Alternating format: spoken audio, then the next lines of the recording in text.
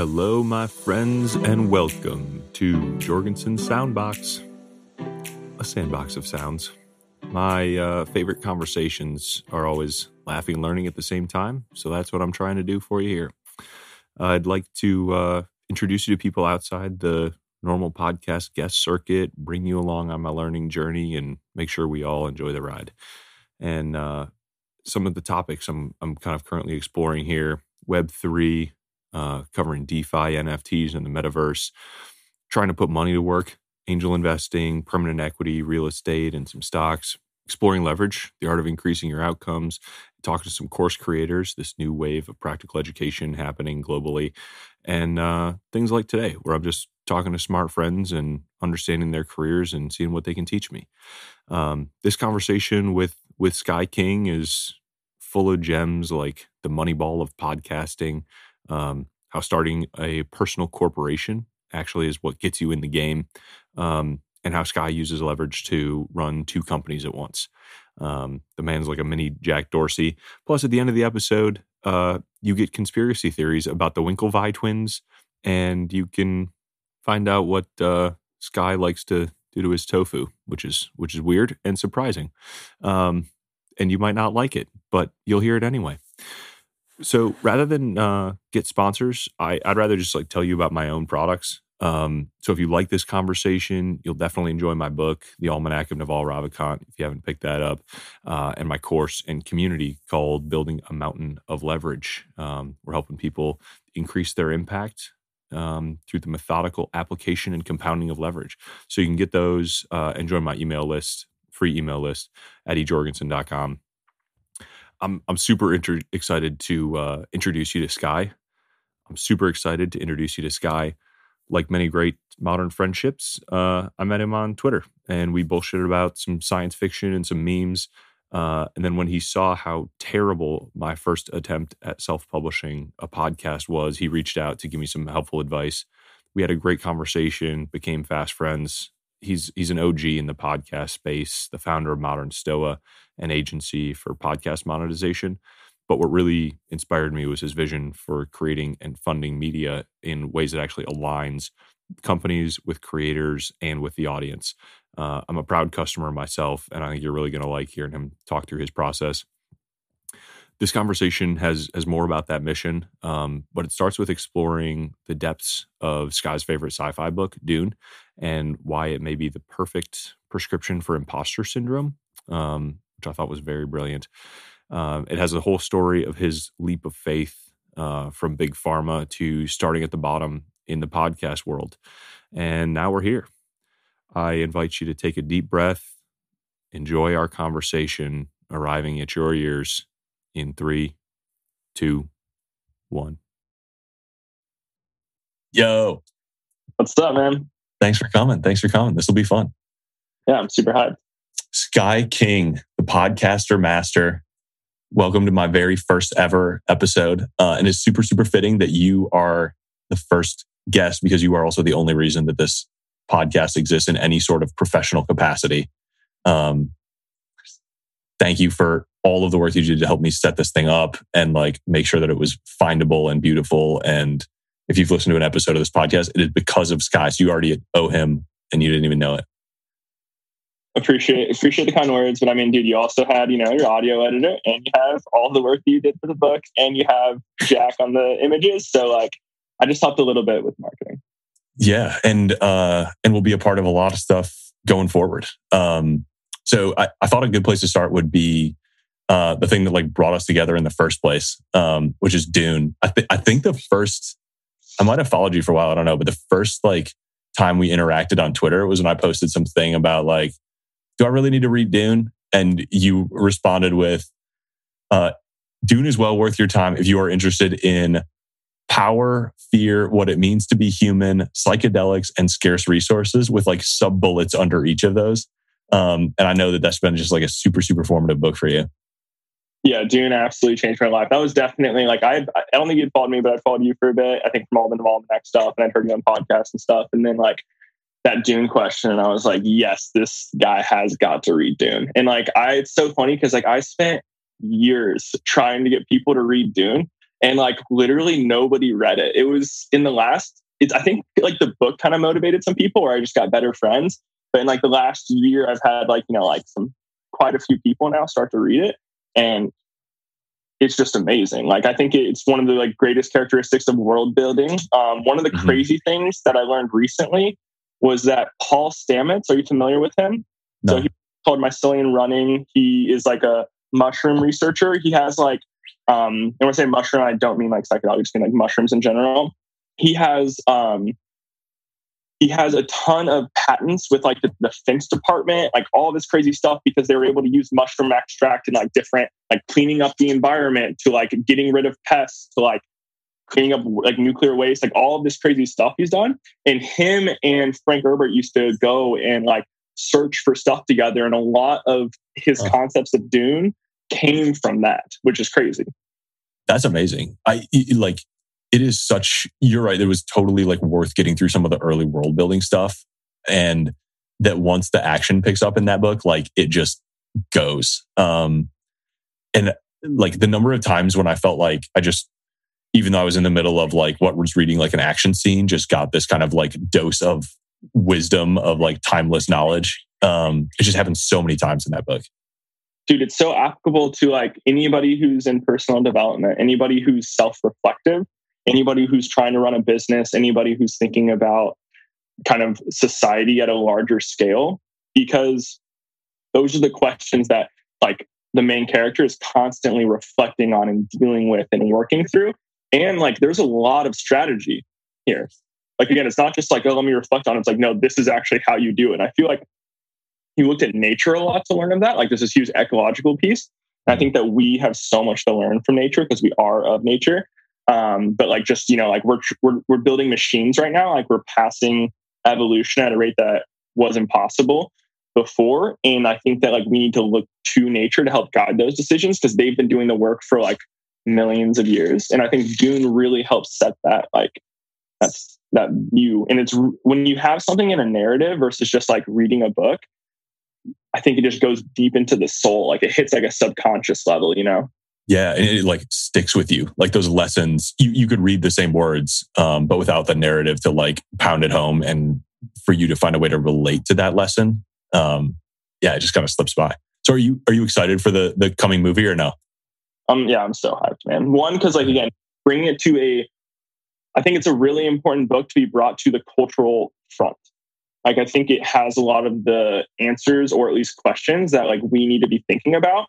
And like another one too, as we kind of integrate more into technology, is it kind of exists in this like post AI world in a sense, where like the hardware becomes wetware again. So I'm super stoked. And like the cast is amazing. Like Hans Zimmer doing the audio alone and like the music and stuff is going to be so sick. It kind of sucks because it's split into 2 parts and it's already been delayed a year because of COVID. So like, we're not going to get through the whole story until like 2023 probably. But yeah, I was excited when I saw the trailer, and that's what motivated me to read the book in a hurry. And now I'm like actually even more psyched, and I'm glad they're taking the time to do it, because there's so much that happens. And it might make even a better series than a movie, but yeah, dude. So like the Foundation, are you familiar with it? Mm-hmm. Yeah. Asimov. So Apple is making that into like an actual like Game of Thrones-esque series on Apple Plus. I really wish they went that route with Dune. Like, I wish HBO got the Dune rights and like we're building this like mega series, because you could go forever, because he wrote a ton of books, then his son Brian took over and they did like the prologue. Like, there's so much to go into, but I think that might come after, like I think we could have a whole like Marvel universe of Dune. Whoa, cool. Yeah, I've only read the first one, but I know there's 10 more in the series or something like that. There's a lot. I tend to focus on the first 3. Then they go to like, there's like basically a 6-book series though. But then there's also like different worlds, different perspectives. There's 3 prologue ones as well, which are actually quite good. So cool. Yeah. Very cool. That still sticks out for you from it. That, like, not to put you on the spot, but no, I think the biggest thing that like, or maybe the thing that they wrestle with the most is like Paul's, like the conflict that Paul has is the main character between the kind of like how he's perceived and how he feels on the inside. And he's like taking over this kind of role as like a prophet almost. But he's like, I'm just like a normal guy, but all these people think I'm a prophet, but that's in service of this other thing, like that I do want and can keep driving towards. It's like imposter syndrome, like writ large on a planetary scale, like, which is just a cool thing. What about yours? Well, like just like to go off that a little bit, one of the quotes that I love the most, and I'm paraphrasing generally, is like one has to become aware of the myth that they are in order to like ride that myth. And I think that's like, any amount of momentum that you have, or like Paul has, you have to get past that imposter syndrome and embrace the myth or the story that you're in that time in order to really achieve anything, or else you just like put the brakes on and fall off. And, I think Paul does a really good job of moving from that place of I'm a little boy. Like literally we start with he's a child, and then short amount chronological time later, he's almost a god. And it's just like that, dealing with that process. We start with him being named a human to like now he is, Yeah. It's, super classic, like hero's journey of like low agency to super, super high agency. And he's also like, it's also an epic kind of training montage, which I love and is happening like constantly throughout the book. So he's always like very intentionally leveling up or choosing to level up. And I actually, before I started reading the book, I didn't know, I had heard the litany against fear, but I didn't know it came from Dune. And so there's a few times where I was kind of like, oh, this is where this came from. Like, no wonder this is such a like legendary book. Yeah, I used to make t-shirts with the whole litany on it and like fears the mind killer on the side. So like that like helped me through. I used to have like really bad panic attacks, and that actually like was my mantra of just like centering. Yeah, that's really cool. Do you still? I want one of those t-shirts if you still have them. I'll see. I think like my Shopify store kind of exists still, so I'll send you one. Cool. Yeah. Go for new ones though, honestly. It's so it's such a good thing. And I mean, like, even the concept of a litany to like remind yourself and have a mantra, and just get recentered. And the book starts real early with that and the power of it. And it's just keeps going. Yeah, I think that's one thing that we've kind of missed out on as like, I don't know what your religious standpoint is, as we've secularized culture a lot, because a lot of these tools were in religion. Were in these different like quotes, prayers, like the prayer is kind of a litany, like something you say to yourself. And I think we kind of it got kind of corrupted by Western culture. So this is really in a lot of ways as that like book of wisdom. Yeah.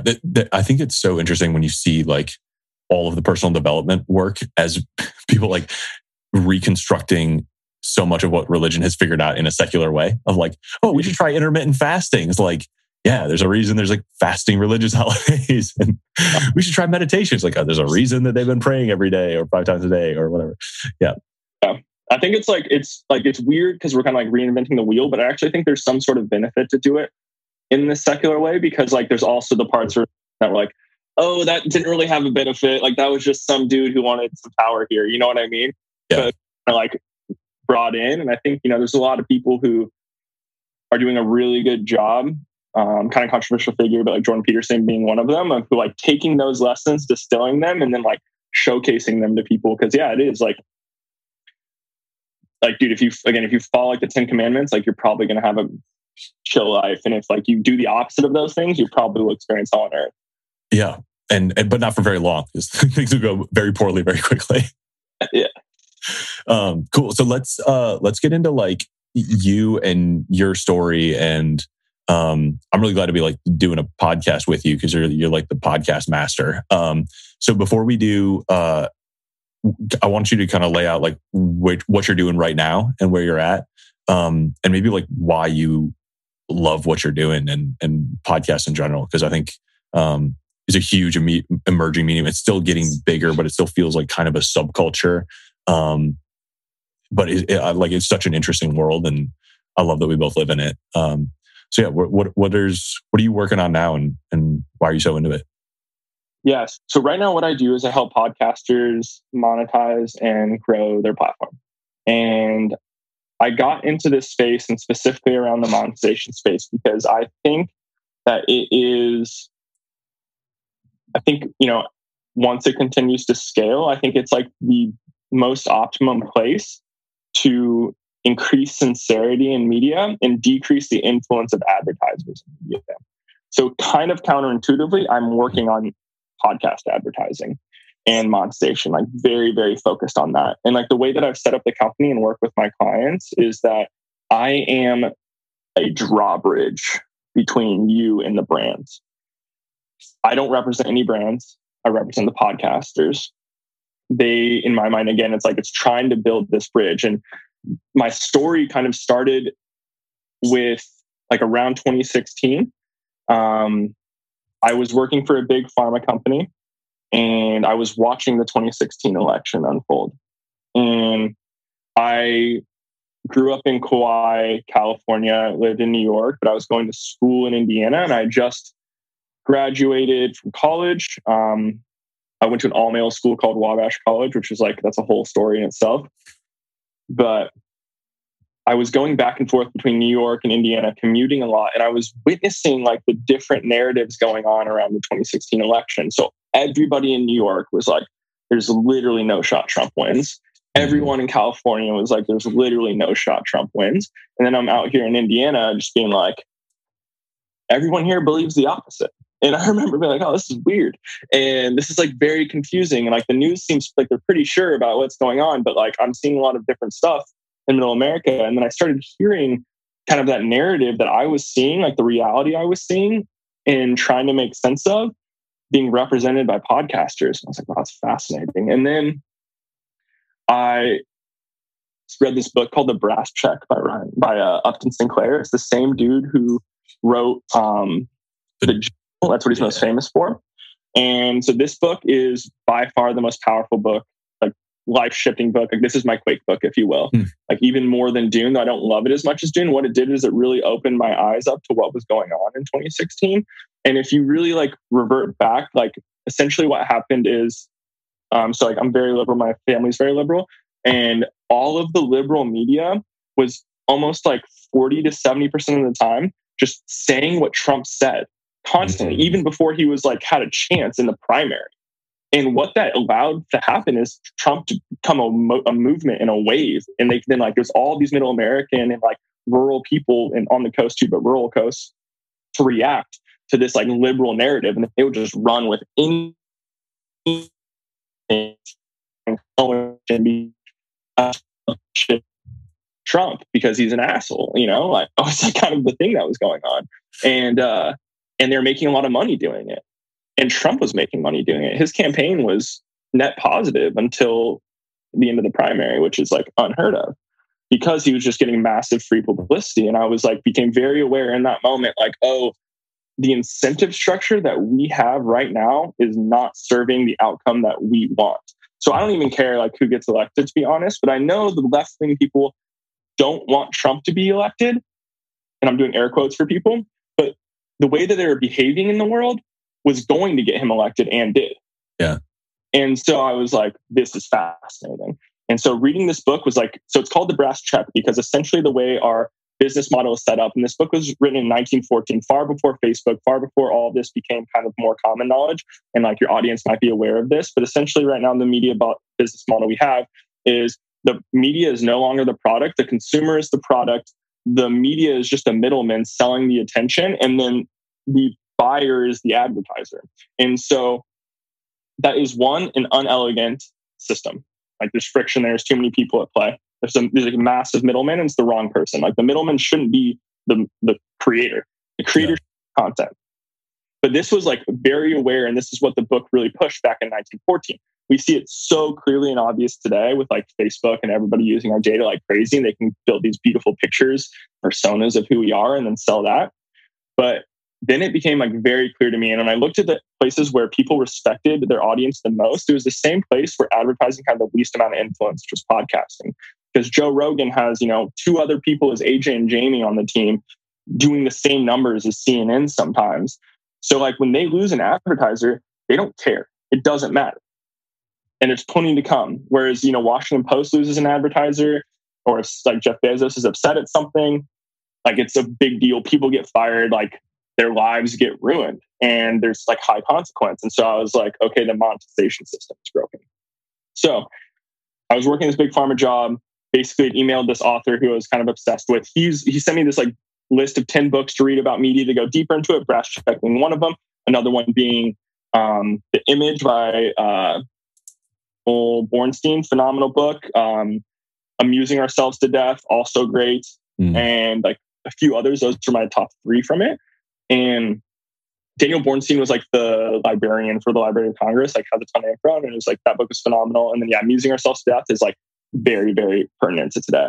So I'm like digesting this, working in this big pharma job, doing global pricing, global branding. So it was super cool. I worked in oncology, which was devastating. I had to interview, hundreds of metastatic breast cancer patients, learn about their story, become very empathetic with it. Everybody that I worked with really wanted to help them, but then also would then go interview the payers of these healthcare systems, and the stuff that they would say, like, I don't know if I want to say it, but it was insane. And it created so much sadness within me to see how our systems were incentivized, and it was not for health. And then it also interviewed doctors, and I was like blown away by how bad the doctors are. And like, again, there's some sort of a bias there because these doctors, for whatever reason, are willing to take $400 to do an interview with us. So there might be like a lower caliber there, but I was incredibly bummed at that system. And so I focused more on global. So what my team and I would do is we would go to these mostly European nations with single payer healthcare systems, and we would negotiate with them actually. And drug prices ended up being, somewhere between half to 1/10 of the price at those places. And we're talking like cancer drugs. So we're talking a lot of money. And that was like a phenomenal experience, but I've almost taken no pharmaceutical drugs. So it was not like my scene. And I'm emailing Ryan. I basically was like, dude, I want to build this company that helps. I think podcasting is the platform. And I think that we can build a platform, like a technology, to allow podcasters to monetize without advertising. And he was like, cool. And I was like, what's my first step? And he was like, you should go like look at Gary Vee's team. And I'm actually quite close to people on his team now. But at the time I was like, man, I just watched him interview you for Conspiracy, and that was awful. He was like, give it a shot. So I watched the next podcast, and on it, it's Aubrey Marcus, who co-founded this company On It with Joe Rogan. He's really close to Tim Ferriss, I don't want to make comment there, but like at the time they were very close. Like Ferriss said, he was one of the 5 people he would want to spend time with when he was asked that question with Aubrey. And I just listening to Aubrey on Gary Vee, and all of a sudden Aubrey says, like, my mom lost to Billie Jean King at Wimbledon in the semifinals of Wimbledon. And so my last name's King. My dad was married to Billie for 25 years. I lived with her in New York for 3 years. So I'm immediately like, yo, Billie, who is this woman? I need to get in contact. And she was basically like, cool, find her number. I'll talk to her. Yada, yada, yada. Stuff happens. Aubrey's like, cool, I'll interview you. And so I eventually come down. I take a few days off work, go down to Austin, interview with Aubrey. And he was like, I don't have a job for you. You seem smart. We had a 90-minute interview. I was going in on all the stuff I wanted to do for his podcast, how important I think podcasting is, all this stuff.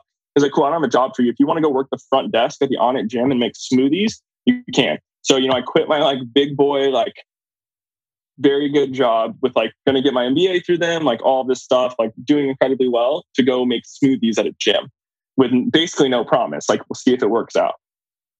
So that was my, your hero's journey. Yeah, that was the salto mortale, right? And so, the call to adventure, if you will. So then I did that. And my girlfriend came down with me. We moved into this horrible apartment that was close to On It.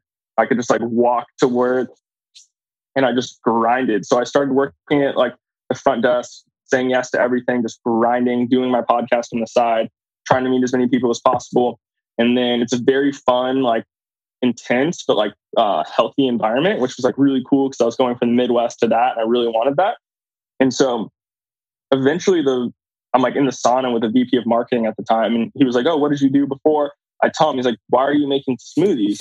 Come to work for me tomorrow, essentially. He's like, send me your resume. So then I eventually come over. So now I'm doing the front desk and a intern, but running this Alexa project for podcasts for On It.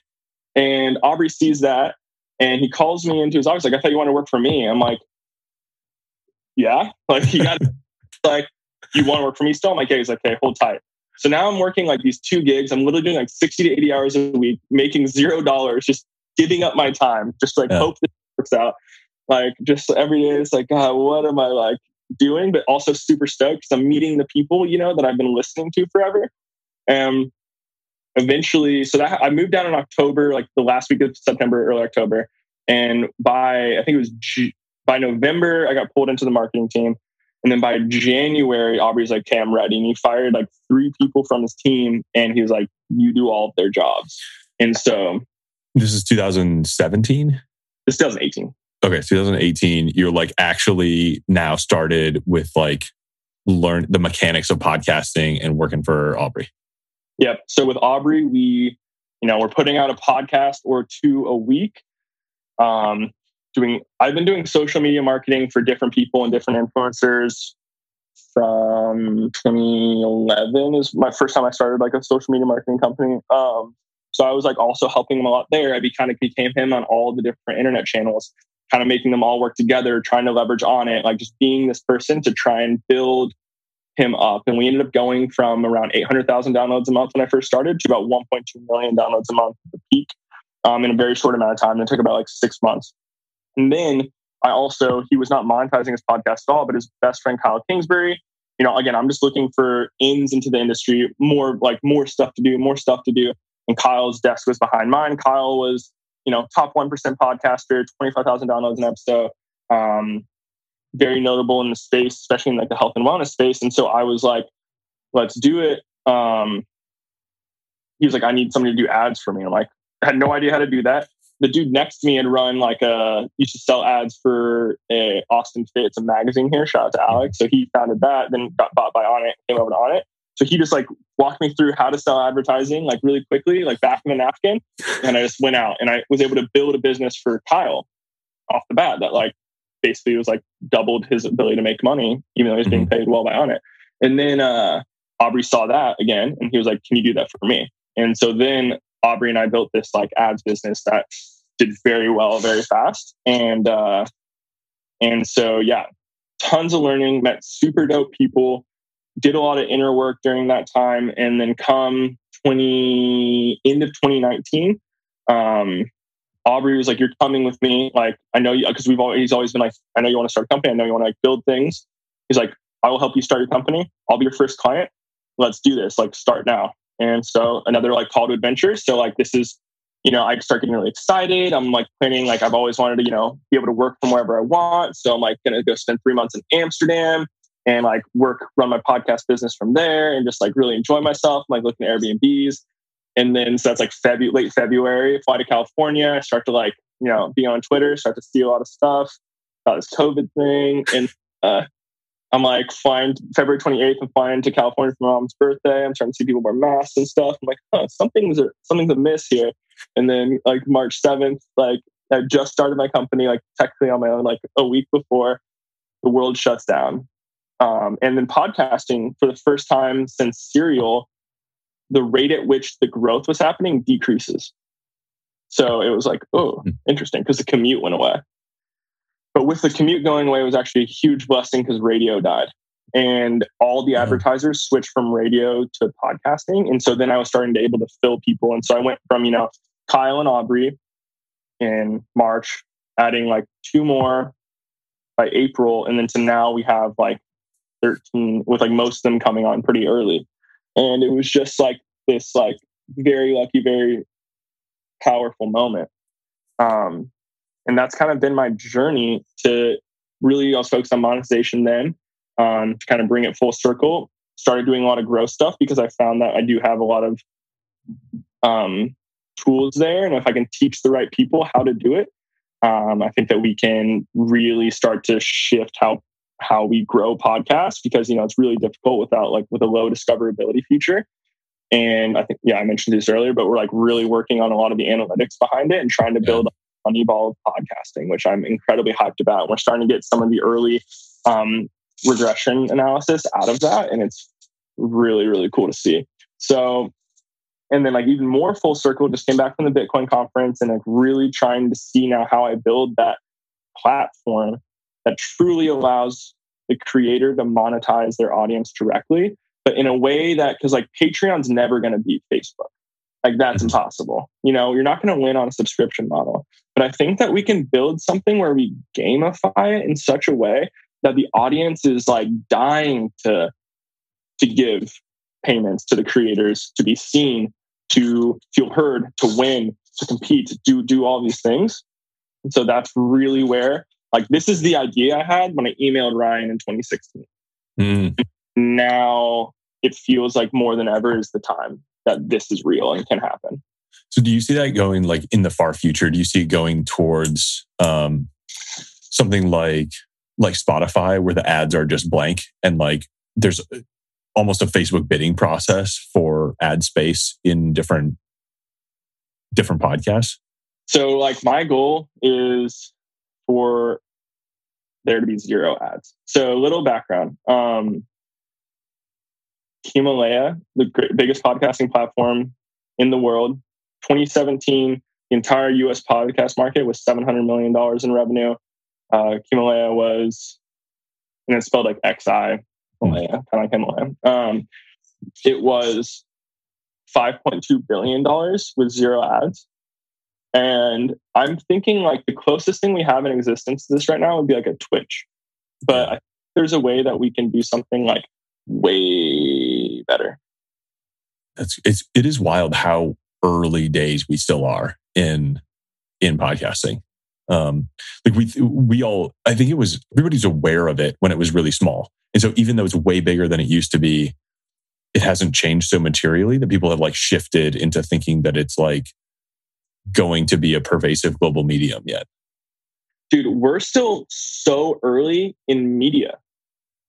Like, we're so early relative to like, if you look, when you zoom out, you know, look at it on a Dune scale, look at it like a societal scale, like media that like has hit more than, you know, like the Dunbar's number of people, we are 1 second into this timeline. Like the winners have not been decided. The game hasn't even started.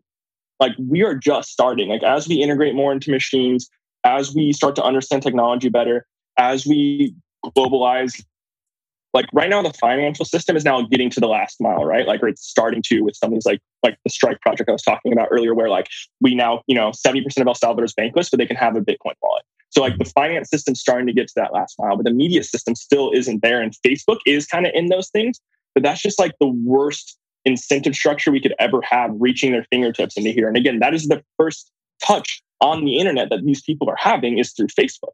And again, it's touch number 1. Like we are so early in how we interact online, how we interact through technology, and then also how we monetize that. And so in podcast specific, we're deeply early. You know, like it transforms all the time. You look at what Apple and Spotify are doing. They're trying to take it the way of TV and radio.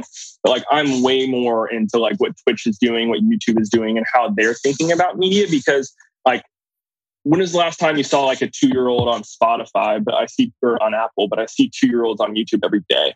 Yeah.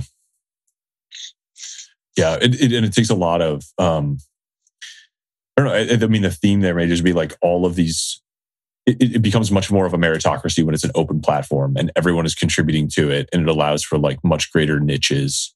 And like that uniqueness of the ecosystem, the heterogeneity of the ecosystem tends to mean that like anybody can find their own exciting thing, and it adapts so much more quickly.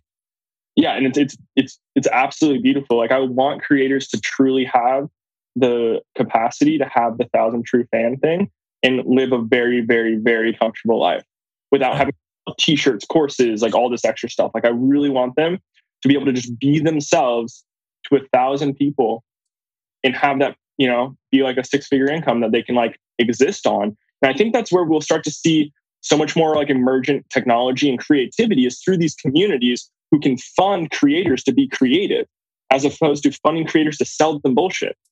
Yeah. Like when we can do that at scale, like the creativity, like the software that's going to come out of that in these micro communities, like imagine if like software companies were building for 1,000 people, you know, they're building software for people who had read the Navalman Act. And it's like, okay, we're going to build all of our processes with like the lessons we learned in here, or like, you know, in Leverage, like we're going to go through and be like, our entire software is just to help this community of 1,000 creators use leverage more. Like that's purely the incentive. Like that's our goal. You know, it starts creating these ecosystems where we can make a really exciting world. You know, it's the opposite of that like dystopian blob. Everyone's the same, like just taking drugs to like numb our senses kind of thing. It's like, no, like we're all hyper individuals and we choose where we get our media and we like are stoked. And it's nice because it becomes just an anti-fragile system because everything's hyper decentralized. So stuff starts to go right in a certain place, like doesn't really affect the whole ship. Yeah, that's super, super interesting. It's like I was trying to come up with the sci-fi that's like the opposite of the Gattaca vision. Like what is the sci-fi that has the most unique, decentralized culture, maybe, and the most unique individuals? Dude, I don't know because like since we speak English, like it tends to be the thing they write about is the opposite of that coming true. Because that's where our inherent fear lies, is people who tend to be a little bit more individualistic. You know, there might be some like really interesting Chinese sci-fi, which probably not because, you know, they don't get to write a lot of interesting things. No offense. I mean, Three Body Problem was amazing. Dude, that is super interesting for sure. But even then, it's talking about towing the party line while towing the party line. That sense of like, hey, don't ask that question. Don't say that thing. Like the whole like work up to it is her like worrying about the party line. You know what I'm saying? So let me, let's go back to like 2018. And let me like try to recap and reset. So we've got 2018, you start working for Aubrey and Kyle, and you're like you're basically like monetizing and growing their podcast for them, which is like what you will eventually go on to set up your own company doing, which is like learning that skill kind of on their behalf. So they got the audience set up and they just don't have this skill. And frankly, like probably back then, like very few, if any people had that skill. I think you were like one of the very early people kind of self-teaching this kind of incredible like way to monetize this totally new or still emerging medium.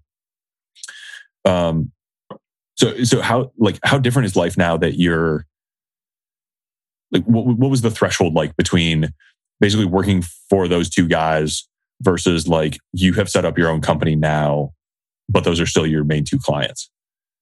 So if we want to get into like more leverage things, right? Like, so now I have to spend so much less time on actually doing it, right? So not only then was I coming up with the strategy and working with them on the strategy, cold calling the brands, finding brands that the audience would resonate with, doing the negotiations. I was also like creating the posts, like writing the copy for the podcast post, and then and picking the clips we would use to promote the podcast. Like I was doing everything. So that was brutal. And, you know, into the beginning of COVID, I was doing everything then too, because everything was scary. And so then I started really as fast as I could, but also as thoroughly as I could, finding team members to help me have the freedom to where now what I do today is, you know, like right now, my goal is to get the amount of actual like work I spend doing on this specifically to 5 hours a week. Well, we have like way more clients we've ever had like way more revenue, like a lot more going on, but like that's my goal because I want to be able to build this next project in tandem, and that's going to take like 40 to 50 hours a week. So it's like, this is what I'm working towards. So like I've literally built out my plan through June to get me to that point. But to be honest, I'm not that far off, just like naturally. Interesting. So the reason you went out on your own is that then you were in a position to maybe go set up, then you could start hiring people, like splitting out tasks. And I mean, I've heard you like walk through your process before, and it's like, I mean, it's a machine. It's super impressive. Like all of the things that you can keep rolling at the same time. Yeah. So like my dad was an entrepreneur. Always never been about trading time for money, like never been the goal. And so, but like, honestly, like if I really zone in on when this switch happened, it really happened when I set up my company as an S Corp. And then I started to think, and I legitimately believe this, and this is going to sound incredibly rude to some people, you're not an American citizen unless you're an LLC or an S Corp. And then you become a citizen because like you're not in the game. Because if you're an employee, like no matter what your salary is, you're selling your time for money. Like Naval talks about this all the time, right? Yeah. more than that, what you're trying to achieve in the world is something that you have to pay for. When you're an S corp, it's something that goes against your taxes and what you pay to the government. So you automatically have so much more freedom to play the game, and you start to think about finances completely differently. And so, like, priorities for me, like, one of them was like as high of a lever, like as big of a lever as I could get, right? Like, how much movement can I have? And I still feel, like, I'm always thinking of myself like competing with like Vitalik or Elon, where it's like, God, I'm so low agency, so inefficient, like such a loser. Because like that's the aspirational thing. And like one thing, even when I was working at Lilly, I always told myself is like, okay, I'm nowhere near as smart as Elon or Vitalik, but I'm not dumb. And Elon has the same, unless he has multiple clones, like has the same amount of time that I have. I'm doing something wrong. And so like everything I've been working towards is just trying to become like more impactful with each minute. Ray Dalio goes through this and, it's in the course, which is awesome, where he talks about like he's trying to get, like 15 minutes of meeting time for like 8 hours of work. Like really building into those numbers, what they look like, and actually like writing that down, setting that as a goal and figuring out the systems to do it. Like that's basically what I've just been working on for the last year, like implementing that. And that's what's going to get me to that 5-hour point. I don't know if I answered your question. I mean, I think that's, I don't remember either, but I think it's an awesome, I went through a similar mindset shift when I incorporated for the first time actually too. Like there's something about, like, it's mostly just paperwork, but like once you do it and once you have this mindset shift of like, okay, like I now have like X amount of resources, and you are incentivized to deploy resources more, one, when you are running it, when you actually like have an incorporated company.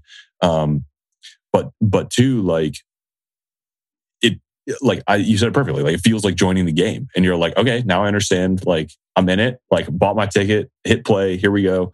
And like, let me just get to work on accomplishing more of what I want, and like what are the resources I can marshal to do it. And it's just very different. It's an abundance mindset, or at least it was for me. 100%,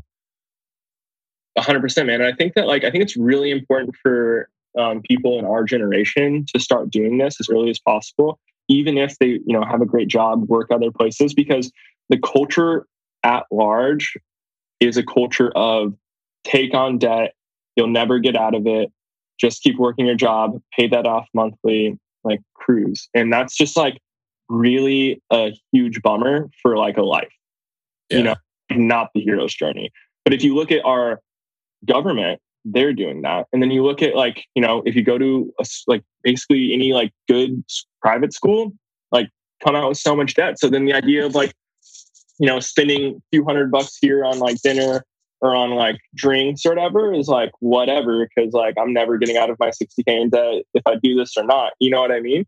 And so when you start to actually think about, and a really good book that does that kind of like narrative, but with really good lessons, is The Richest Man in Babylon, where like that was a huge one for me, just to be like, yo, every little gold coin has the ability to make more gold coins if you use it correctly. And it's such a travesty to have like, especially when you're at a place where you're in debt or you're, not really sure what to do. People just like start saving for a house. Like that's going to be the thing where it's like, no. You can start to think in this owner mindset, in this like investor mindset, in this, if you just like set up an LLC and start selling like social media services to random people, you'll start to play the game super differently. Cause you start, like, this is a company that anybody can create right now and like very well on, is do like learn Facebook advertising on a weekend, just crunch for a weekend, find like 10 clients doing that, realize how bad it sucks to do 10 clients, start hiring people to do it for you, give yourself like a 40% margin. And then all of a sudden you're like, whoa, I just built a business that's like running and I'm making more money doing that than I am at my current job. I'll do both for a while. And then eventually like the economics just don't make sense. And you're just like, whoa. And we have this like myth that I hear all the time around like health insurance. That's why I like want people who are 22 to be doing this. Like I have someone working for me right now who's in college. Like my goal by the end of the summer is to convince him to drop out, because I'm like, bro, you are wasting these next. And he goes to the same school I went to. I love it. I like am like on whatever for alumni stuff, like donate whatever. But it's just like, dude, you're wicked talented. You're wicked smart. You're just wasting time and spending money. when like you were only on your parents' health insurance until you're 26 in this country. And that, though it's not the end of the world, is an expense. You know, like I pay $570 a month for my health insurance, and it's like sucks. But it's, I mean, you know, it's important. But it's just like what's crazy is under Obama, and sorry, this is a tangent, but like it was you actually got a tax penalty if you didn't have health insurance. Yeah, which is crazy. I don't know, but they push you hard on it. And like I kind of get why, but I think that like. One of the things, if I find I'm having a conversation with somebody about leverage and they can't wrap their head around it, I find they're usually not, like every entrepreneur gets it. And a lot of people have like intuited their way towards it. And some people just like the ones who don't see the value of it are the ones with this like very linear relationship or very like a scarcity mindset. Like, and I think it's totally like your advice on like start small, no matter how small, incorporate early. It'll just shift how you think and you will have an appreciation for the tools and the products and stuff that you can put to work for you. And there's so many, I mean, like I think your story, like we can go into it in more detail, but like that year and a half of like, I'm doing this thing and it's working and I need to figure out how to do it in a scalable way. I need to figure out like, what are all the pieces I need to put together so that like I'm not the one doing every one of these little individual things. And I've heard so many stories of people doing that intuitively once they get themselves into a position where that rewards them instead of penalizes them. Yeah, 100%. And like again, like a lot of the school culture is built for you to think the opposite, right? And it's almost like when you step into that incorporation, you actually start to think about it that way. It's almost like a mini Gom Jabbar. You know what I mean? It's like you're human. It's like, oh, can I handle this? Because it's a little uneasy, you know. There are times where it's a little scary. I remember when I like hired on 6 more people to my team. Some of my team members had like software jobs that were really decided to like come with me for way less pay, and I'm like, oh, okay. So now I have like this responsibility, but it also is like amazing because like that pressure is a privilege to like help them operate better in the world and continue to do that. And that's like it is like I think there's a ton of things wrong with America. Greatest thing that you can do to really, again, become a citizen, I think, is to start, like, incorporate. And then you can, just welcome to the game. And it's fun. It is a game, you know? Like, and a huge privilege for me that it is a game. You know, I have a family that, you know, not loaded by any means, but, like, I'm never going to be homeless. I'll, you know, if everything goes horribly, like, I can go live at home. You know what I mean? If not, I have beautiful friends who would, you know, take care of me. Like I have that stuff. Like going through Tim Ferriss's fear setting thing is huge. Yeah. Like we only get one opportunity to be human. This is our humaning. You know, a lot of people choose to be like a part of the machine as opposed to choosing to be human. And I really think like you don't have to be the CEO of a company, but you can be a freelancer. You can make 6 figures being a freelancer. You can work like 15 hours a week doing super well in like a random niche and go live in Bali and like cruise your life. Like this is like, I get so excited when I see things like Singapore, Costa Rica, Puerto Rico, used to be like Hong Kong, like all the Taiwan, like offering these incentives for young people to move there and have healthcare, internet, citizenship for like not making that much money. Like you don't have to be a billionaire to make that move work for you anymore, or a millionaire. Now for Taiwan to become a citizen, you just have to prove that you've made $64K in a year. And there could be some people saying that that's like a lot to them.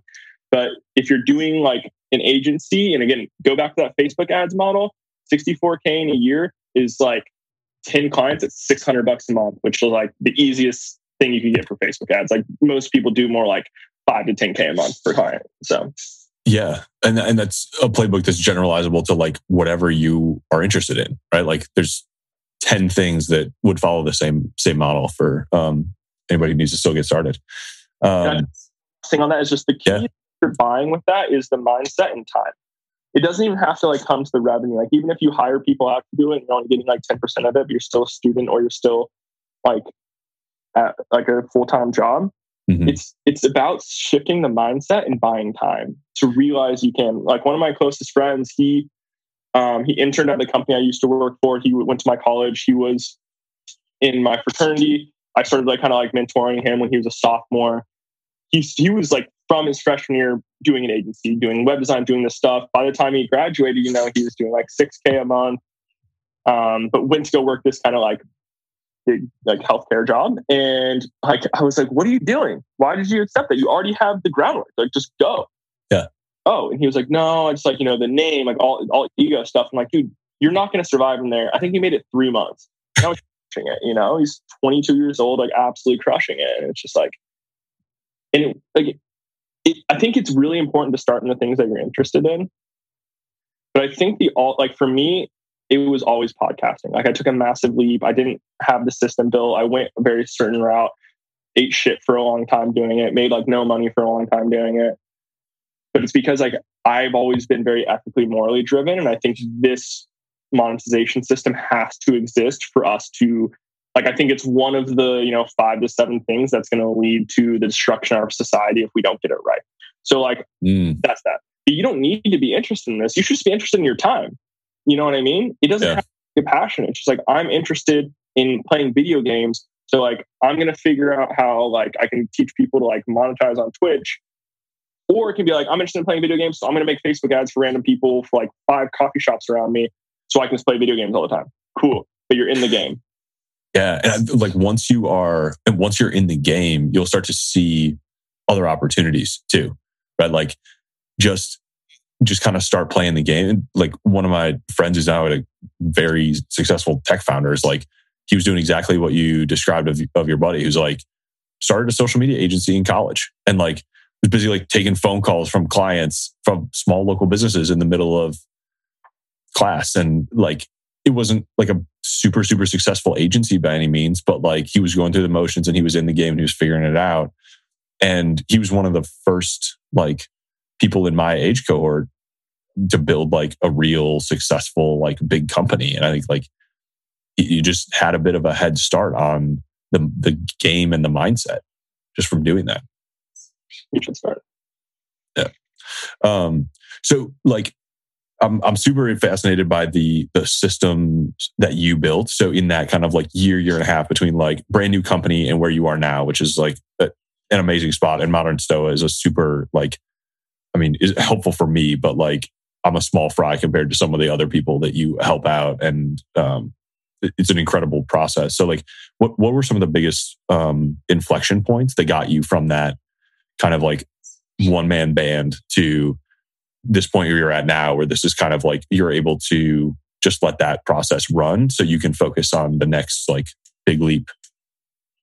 Yeah. So I think it's really smart to like start being just that one man person and always be thinking about like, how do I make this more efficient? Like it's like most of the people who gave me advice early on were saying, do everything yourself first, try and find like the loopholes. So like one of the first things I did that became very helpful for me was I started only contacting advertisers that already sponsored podcasts. It's because you have the whole podcast directory. I can just go through top 100, see who's sponsoring podcasts. So I don't have to sell a brand on why you should sponsor a podcast. I don't have to sell a brand on, how they understand performance metrics, all this stuff. I don't have to sell them what a CPM is, why podcasting is like a super high CPM things, cost per 1,000 views for those who don't know. And so that's where I started.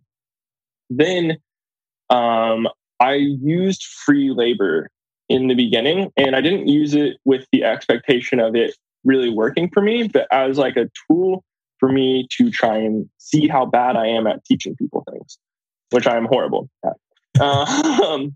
Where'd you find free labor? So again, the school I went to is in this very small, like 850 dudes. I like helped kind of build their Center for Entrepreneurship, business entrepreneurship program. So I'm really close with the director of that. So he was paying people to work for me, and he did that even before I left. Like started doing stuff for Aubrey.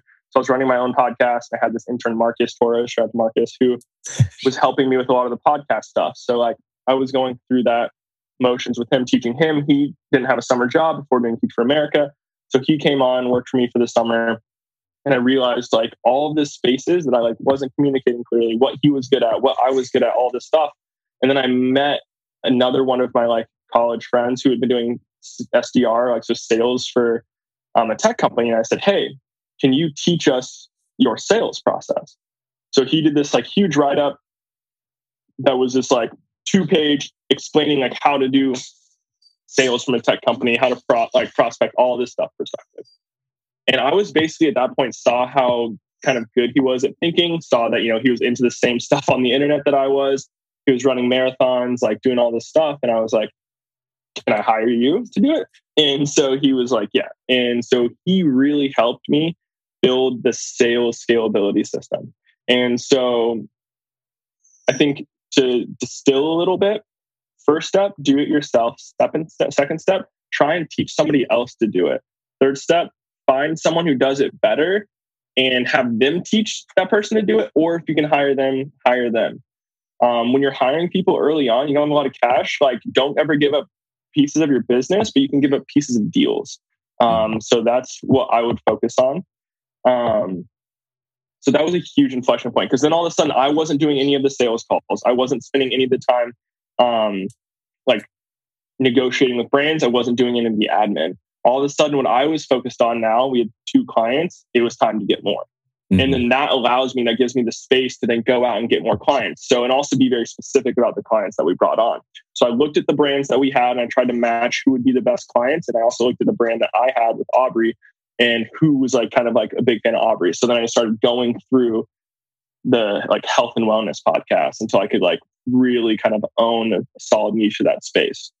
Yeah. Pivoting from like building on the strengths that you already had and taking like the next adjacent sort of clients. And that's awesome. I think it's all really smart. I think like that's a good example of people tend to like not find the ways to make the next step smaller.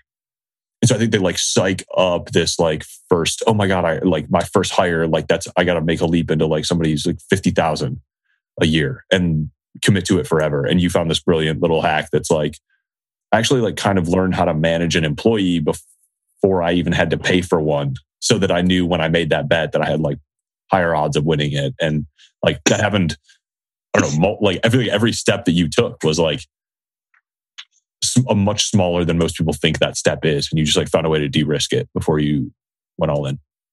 Dude, 100%. Like that's one of the things that I look at I don't know if it's like luck or skill, but I have every launch I've taken, I feel like unless I just totally screwed it up, it wasn't going to fail, because I had kind of like had clients in mind. I had people in mind. I like made sure it was always in my favor, like what Naval says, it's like, just don't get out of the game. Mm-hmm. Like that's the only way to lose the game. Like don't go bankrupt and don't destroy your integrity, right? It's like those are like the 2 things. And as long as you can stay in the game, you're in the game. So like that was definitely a huge part of it for me. The other thing is like working directly for Aubrey for so long and like being so close to him and watching how he managed stuff. And like, I learned like a ton from that experience. And like, but the 2 real things that I like, every time I don't listen to these 2 things, I'm like, I feel like I'm just stabbing myself in the back. First one, I say, and again, I phrase these. I told him what I call these now. Like he thinks it's hilarious, but it's Nike that shit.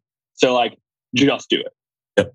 Like, stop waiting, stop overthinking, act. And like, I'm an overthinker, like to a T. So like, I spent, the entire time I was at a pharma company thinking of this business, and even to this point, like the thing that got me. I'll get to that later. But okay, so then the other is move fast. Like Aubrey moves fast to a fault.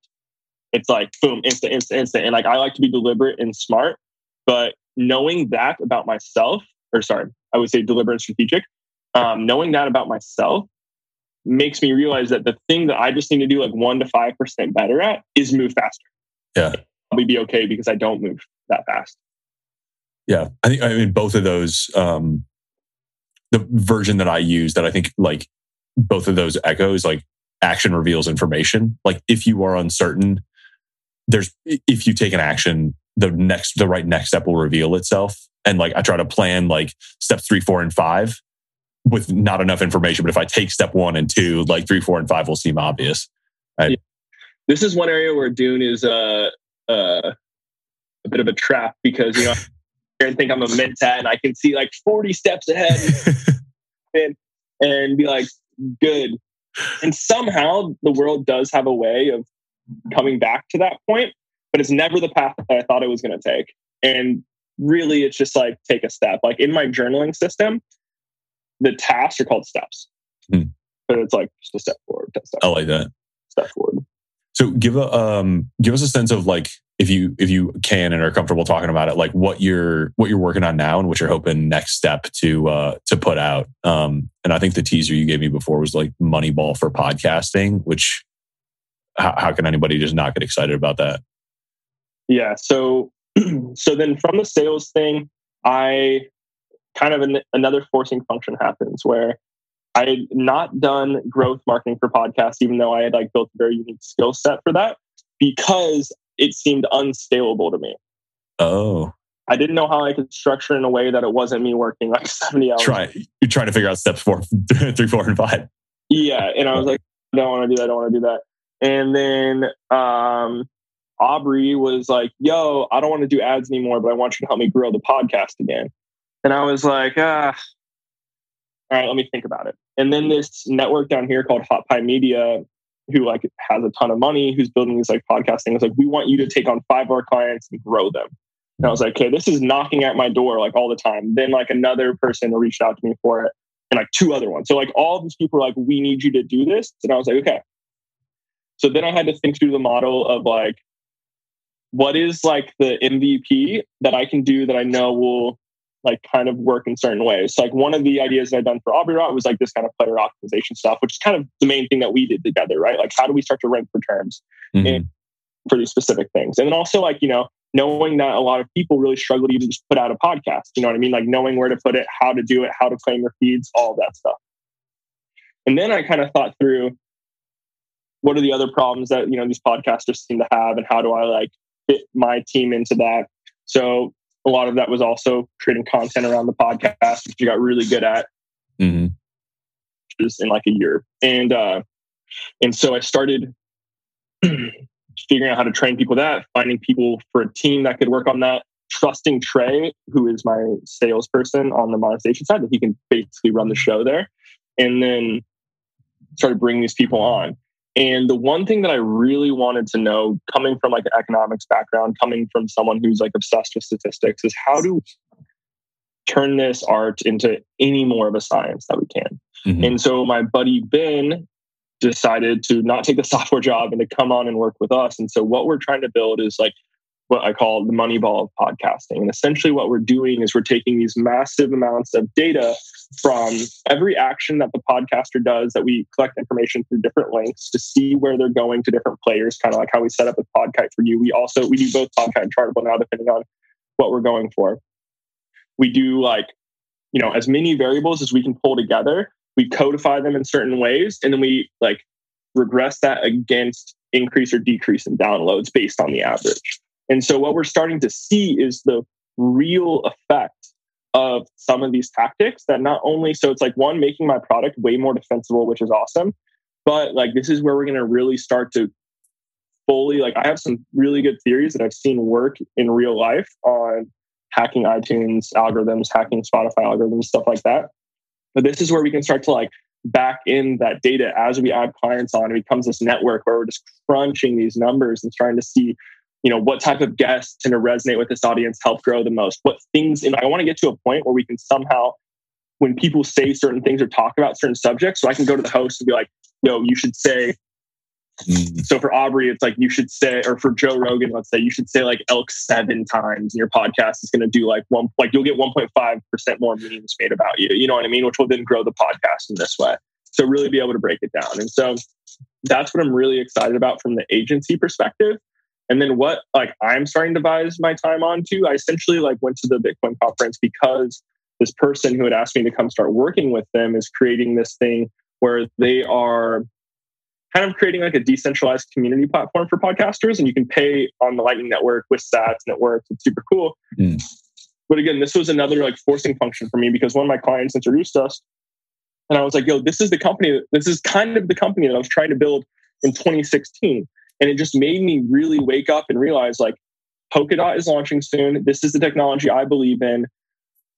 With the failure of Clubhouse, sorry if that's like too strong. I don't know if that's fair for Clubhouse. We'll see. So we'll see, but I'm assuming it's that way. Like I just see this really good opportunity right now to build what I've always wanted to envision. So like I'm actually getting to a point where my goal is to, once again, scale this agency from the growth and the monetization standpoint to where I'm spending, no more than like 5 hours a week on it. Yeah. I dedicate like 50 hours of my week to really actually building this vision of this technology platform that allows people to like monetize their audience directly. And like, I'm incredibly excited about it. I'm thinking through what the MVP of that is going to look like. Right now, with Polkadot not existing yet, it's not quite feasible. Yeah. But with Ethereum 2.0 and Polkadot coming out, I see now is the time to start building on these platforms to be able to do some of this stuff. And like, just imagine, dude, like one of the biggest problems I see that could like derail us as a society and derail creators is deep fakes. And like, I got privy to like some really early deep fakes of Rogan like 3 years ago, where he was just saying things he had never said before. And like, it wasn't malicious. It was people sending it to me trying to be like, yo, can you find a way to get this in front of Aubrey or Rogan so that you can see it? Because they're excited. Like, look what we did. And it was, oh, this is not good. But check this out. This is like, NFT hype was super sick. And I'm like super stoked on it because again, it allows creators to monetize in a different way.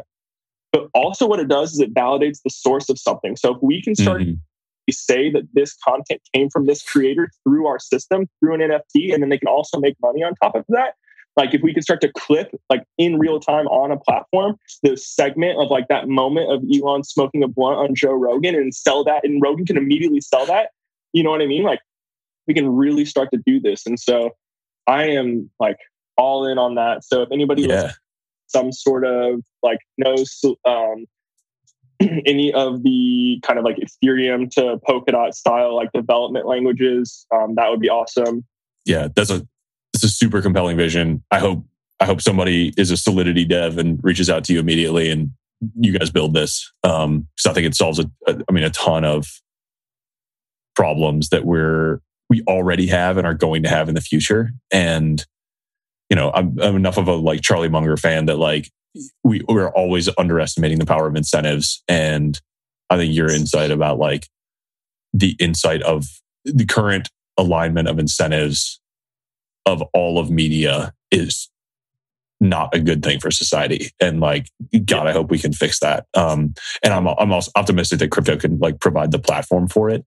And I don't know, I love the vision. So somebody email this man and start building. Please do. sky@modernstoa.co. Please email. And again, if you do know Solidity, like Substrate is like way simple comparatively. And so Gavin, the guy who's creating Polkadot, actually created Solidity. I think that's how you say it, right? Yeah. He created it. And so he built Substrate to be able to like integrate with it. They use Rust as well.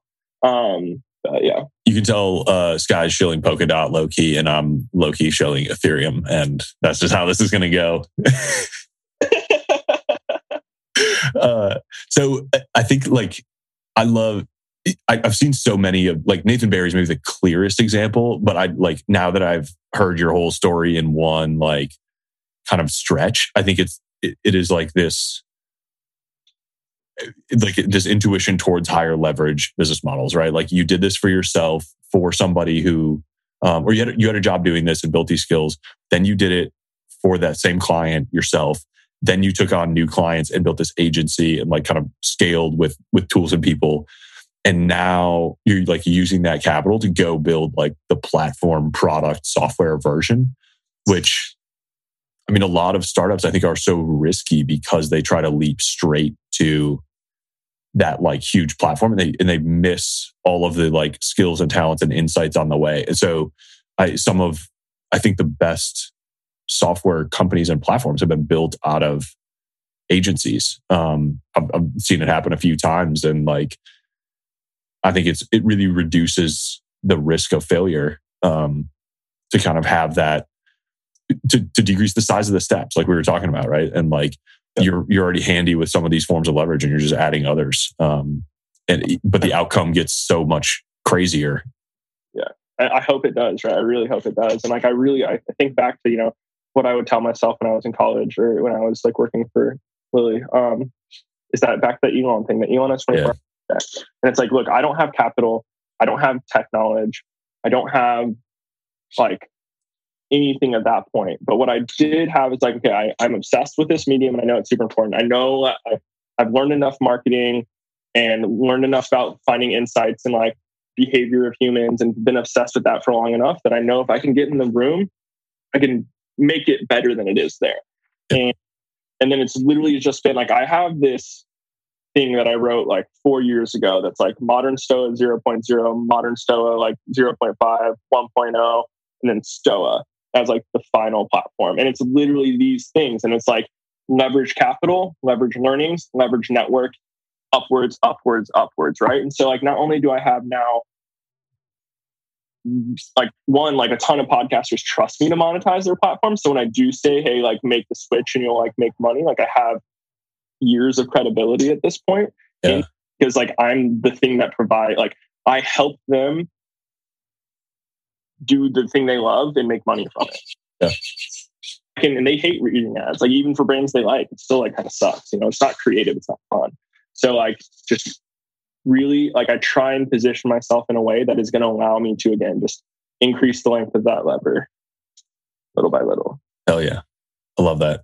Can we take a swing at solving this Winklevi mystery and then wrap up from there? For anybody who's not already following Sky on Twitter, like highly recommend @ConsumerSky because he's fucking hilarious. I don't know if anyone who takes Twitter less seriously, but it's a good time. Yeah, dude. Yeah, I actually had like a moment. One, I take it less seriously. Nobody really like follows me, so it's chill for now. Never changes. But like, I literally tweeted out last Friday. I was like thinking about the mouthfeel of tofu in my mouth, and I was like, "You ever just like tongue suck some tofu?" He responded to it, but to me, it was like I'm dying laughing. It's like if you've had like Korean soft tofu, it just feels so like nice. Yeah, man, I get it. The tweets that you like, or I love just like putting out that if I'm giggling it while I'm writing it, like that's worth it. Like I don't even care what happens after that. Yeah. So is Twitter the best place for people to like get a hold of you if they want to contribute? Here's the best place, or just email me. Check my email at least twice a week, so that's probably a pretty solid place. Like I don't know. Again, I don't know if I want people to follow me on Twitter because I do tweet some heinous stuff. You know what I mean? Like Winklevi conspiracy. I'm like very deep in this right now. I'm trying to figure that out. So you said, did you see it in person? I took those photos. Those photos are me taking those photos. I saw it in person. Oh no shit. Okay.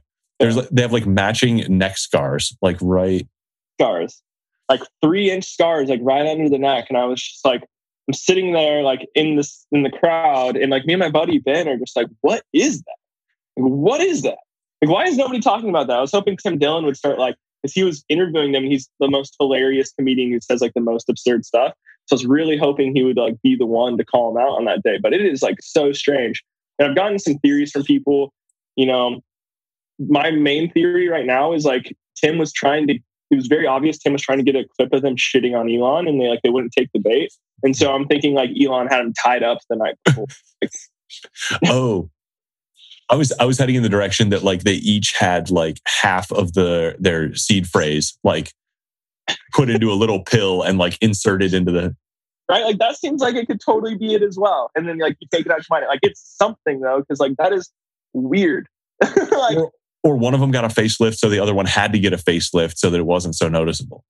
Dude, there is something here. Because like, okay, they're identical twins, like very hard to tell apart, like look very similar, do the same things, always together, road teammates, like all that stuff, right? But there's no way that two humans operating in the world just have the same neck for like no reason, you know? No, there's definitely a story. You're right. And we got to get to the bottom of it.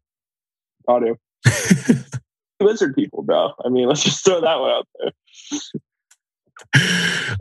Cool. Okay. I think I'm out of questions, man, but I super duper appreciate like you coming and telling your story and everything that you've done to kind of help this podcast take off. I hope we have a long and happy podcasty and non-podcasty relationship because, and I love this vision and I hope I can help bring it about in some small way. I think it's magic. And I think you're right that the podcasting medium is magic and it brings authenticity. And if we can bring alignment and authenticity, like we'll really get somewhere good. For sure, man. Yeah, I just want to thank you too, dude. Like you have one, like, I think you have a great like energy way about you. I think you bring a lot of good stuff out of people. It seems like, you know, you really like tend to like believe in people, and then they like really like believe in you too. And, you know, being a part of this leverage group in the Slack channel is like super sick. All these like amazing people who are just so stoked to be your friend. So you're doing like many, many things right. Thank you so much. I'm really glad we got to connect. Love the Navalmanac. Like that distillation was amazing. I'm excited to see what else you produce. And yeah, I mean, do you have any, like, just if you could like distill, summarize, think through, like, you know, let's think of that like 21-year-old who's listening to this, who's in school or like going into summer, like what would be a way for them to actually like work on their leverage if it's not incorporating, it's just like them in their day-to-day life? I mean, I think, yeah, I like having the like get in the context where you feel the benefits of leverage, and that will like kind of make it feel intuitive. I think if incorporating is like scary and not the right thing, then like being a freelancer gets you there. Like take on any client job or project where like you have some agency to kind of figure out how to get it done. I think that like can get you a long way. I think the way you took the example from Richest Man in Babylon, but like treat every dollar like a resource or like an employee, like give it a good job. And I mean, your story like is a good example, like build skills and credibility and find a way to help people. Like, I think that's an underrated form of leverage. Like I didn't know that's what I was doing at the time. I didn't do it intentionally, but like I accidentally offered to make a book for Naval, and like, he was like, sure, go ahead. And that went like, just kind of happened from there. Right. And so I think you can provide leverage for others, and just like look for ways to do that. Like we both started or had huge step ups in our career by like finding somebody with huge reach and finding a way to help them improve or deepen that reach or monetize it or whatever. Right. And it's like step on the lever. Yeah. Yeah. And I think that like we are all someone else's leverage. So like, don't be afraid to go in there, be somebody else's leverage. You'll build up your skills and you'll perform at a higher level because you're accountable to somebody you deeply respect. It's a scary leap, but like, I can't remember the Latin that you used for that, you know, yeah. Cool. Yeah. Find a leap and take it. One other weird piece of advice that I would give to like a 21-year-old is like, you know, have fun being 21, but like look at your peer group and drink half of the alcohol they do. Whether it be at like a night out or a day of the week kind of thing, like just get ahead of that curve, because it is a momentum destroyer. So like be aware of that, have fun, be a kid, like do whatever you want, but like start to think through that a little bit, because our culture is not necessarily set up for someone who wants to go and build their own world. Like our culture tends towards people just going and working for other people. So. Yeah. I like find your way into the subculture that like resonates with who you want to be as quickly as you can. Like, yeah, I was lucky to find that at school. It took some work, and it was like, you have to be intentional about finding a way to get around the people that you want to be like. But don't be afraid to like change context until you can find that. Yeah. I'm still doing that, right? Like that's what I do. Like every time I talk to you, it's like, I want to go hang out with Sky because like I want to be more like him in some ways. And I hope we bring out the best in each other. For sure, brother. Appreciate that.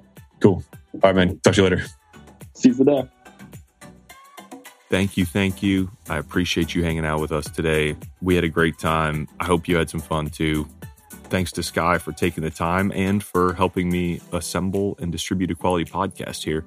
You can get in touch with me and Sky on Twitter or email. And I'll leave you with this one small thought.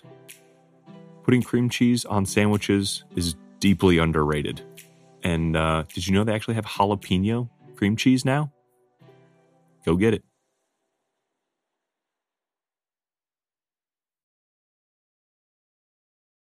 The Podcast Super Friends is a monthly meeting of 5 podcast producers. Hi, I'm Katherine O'Brien from Branch Out Programs in Baton Rouge, Louisiana. I'm John Gay from Jag and Detroit Podcasts. I'm Matt Kundle from the Sound Off Podcast Network. I'm David Yes from Pod 617. the Boston Podcast Network. And I'm Johnny Peterson from Straight Up Podcasts. Together, they form the Podcast Super Friends, an alliance of podcast masterminds sharing best practices, insights, and discussions to help make you a better podcaster. Follow or subscribe to the show on Apple Podcasts, Spotify, Google Podcasts, or at soundoff.network.